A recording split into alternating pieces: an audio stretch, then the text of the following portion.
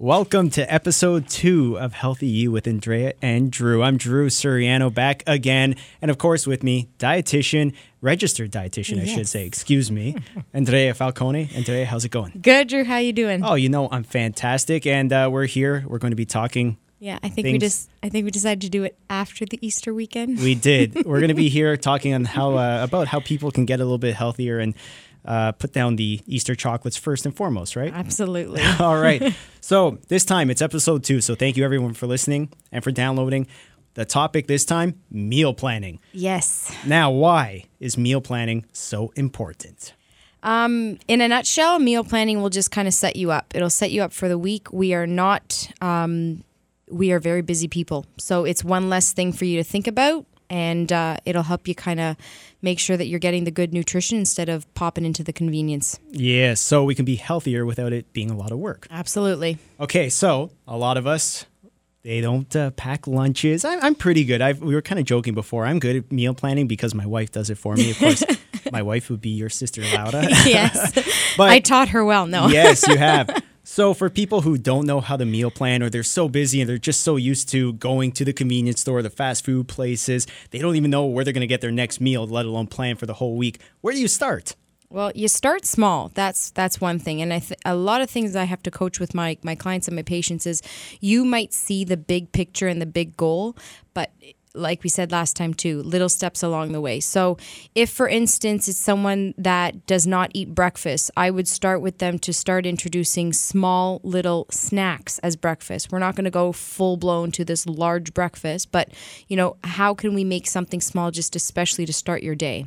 Okay, so small steps. Like we said before, Rome wasn't built in a day, right? So if you're going to start with a snack, any suggestions on how to start with a snack? Or where do you start when you go to the grocery store? What snacks do you know to get to, feed your system? Yeah, so there's so much food out there. There's so much misinformation. We know that. But the thing about a snack is you want it to be nutritionally dense. So you want it to be with you for a couple of hours. You want that fuel from the food essentially to burn slowly into your system to give you that constant release of energy. And a good, research that was done in 2007 and is just held true to this day is protein and fiber. So protein and fiber with every meal and snack is a great way to start. Okay, so that'll, like you just said, fuel your body and keep you full, and it's a little bit better than those mini eggs that we have left over from Easter. Yes. All right. So a good way to start is introducing the snacks. So we can start with maybe snack planning. I'm going to call it that. Sure, you can start with that, and that's the thing. Essentially, we want to get our bodies to regulate our hunger. So if you wake up and you don't have breakfast and you maybe go to work and work is just busy that you don't focus on food, you focus on work. You don't think about tapping into what your body's asking you for a little bit more energy. Maybe you're going on a couple coffees with milk and milk, cream, or sugar throughout the day. And then you get home and we have these large meals to kind of balance the amount of calories we need. We start with the snacks because you're just allowing your body to regulate your hunger cues and to identify, there's food coming into me. I need to start moving through this a little bit, and then it'll hopefully tap into a couple hours to make sure that you get that next little snack. Okay. It makes a lot of sense, and I think I'm a perfect example of that because I can admit many years ago I used to be bad. I never had breakfast. I would start my day with nothing but coffee, and then by 10 a.m., I felt, like garbage, to be honest. Yeah. And I was starving. So now I'm used to eating breakfast and I feel a lot better throughout the whole day just because I've kind of changed that pattern. It took a while, but I did eventually. Exactly. So once we started with planning our snacks and kind of cueing our body and getting used to eating at the proper times and fueling our bodies properly, we then get into meal planning. Yep. And where do we start with that? If we're planning a meal for, a week, do we start for a full week? Do we go a couple days at a time? Where do you start when you want to plan your meals in advance to make sure you're eating all the proper things that you should be eating? Right. So essentially, our body gets ready to break down and process carbohydrates, protein, and fat with every meal. There are enzymes that are regulated. There's hormones that are released to get this kind of load of energy. So I always say, look at your week. What's your week looking like? 1 one week you might be completely bombarded after work and really need to have some quick, easy dinner ideas ready. The next week you might just have to be here and there and don't have as much time in the morning, so you might have to focus on breakfast options. So again, it's one step at a time. One of my favorite things, so, dinner. Let's start with dinner, for instance, or just a basic meal prep. One of my favorite meal prep, I guess you can say, recipe lists to do with clients and introduce them to are chicken fingers, sweet potato fries, and a tray of roasted vegetables. Sounds good to me. Who doesn't like chicken fingers and fries, right? Perfect. So, you just kind of set up your stations. It takes about half an hour, 45 minutes on a Sunday to get this all prepped.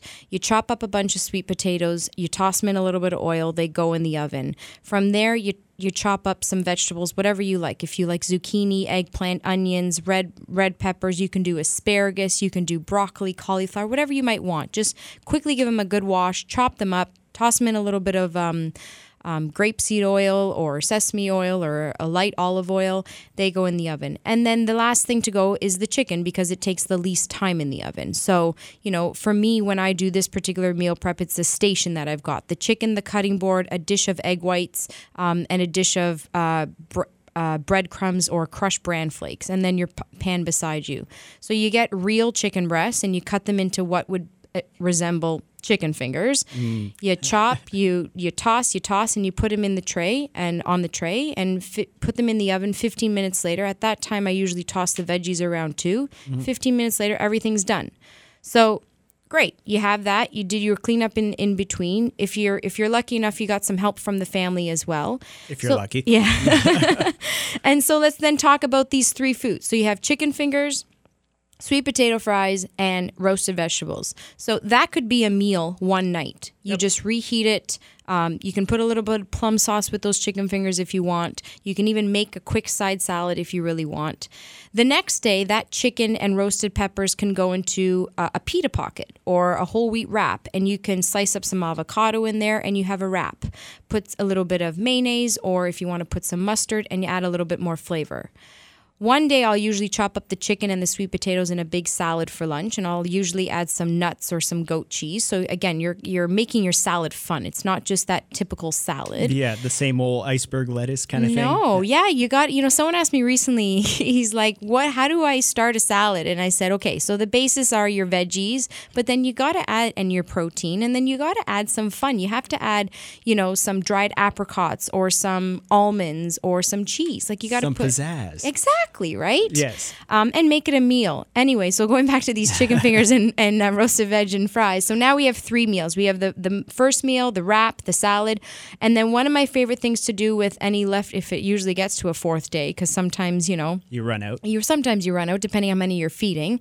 I'll one night quickly for dinner, because there's some nights where I get home and there's a matter of 20 minutes to eat something before you got to go out to the next thing or the next event. Life's busy. It is, but when you fuel your body with the proper nutrition, you can demand a little bit more from your life and have that energy. So one of my favorites is I'll get a large whole wheat pita. I'll flip the oven on quickly when I get home. I'll get a large whole wheat pita. If there's pesto in the fridge or the freezer, I'll put that on the pita, chop up the chicken and the vegetables, sprinkle a little bit of cheese on top, and I have my own personal pizza. Perfect. Right? So essentially what you're saying is with meal planning, it doesn't really have to be boring, but you can take just a few simple basics and turn those 3 or 4 items, which would be typically one meal, make a little extra, and you can make it into 3 or 4 or 5 different awesome meals for the next 4 or 5 days. Yeah, because we don't want to get bored. And, last week even I did a little plug on social media with one meal that I had made as a meal prep, and I showed it in 5 different ways that I ate throughout the week.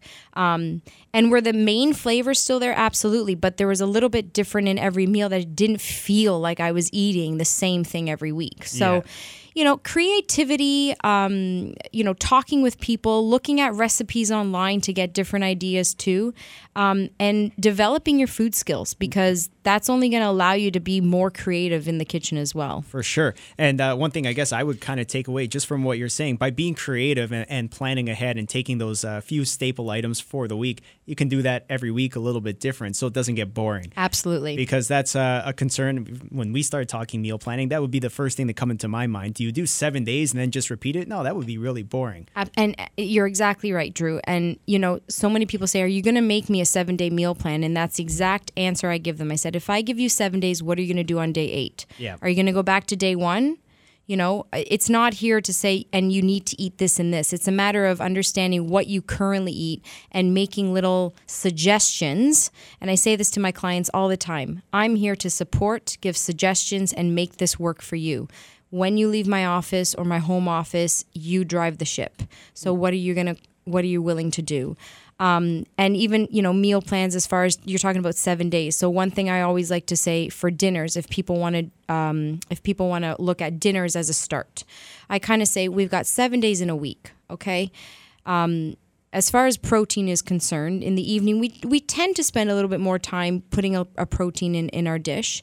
But I always say 2 nights should be a fish, because there's a lot of nutrition in fish that we're just not getting enough. Okay. 1 night max for red meat. And again, this depends on the person as well and your goals and what your health status is. You can do chicken 1 night. You could do turkey 1 night. Vegetarian 1 night, right? Yep. And then that 7th night has to be free for all, right? Like we're not, you know, go out for dinner. There's opportunity to make healthy choices going out, or not have to think about it, right? Yeah, it's good to have a little bit of fun. Absolutely. We're human, right? Yes, we are. and like you said before, you know, when you're talking about reaching out and giving people support, when people reach out to you and the support you offer and whatnot, how can they reach out to you? So, Andrea Falcone, you can find me my current website, healthyeatinghealthyyou.com. You can also access me through the Consulting Dietitians Network on the Dietitians of Canada.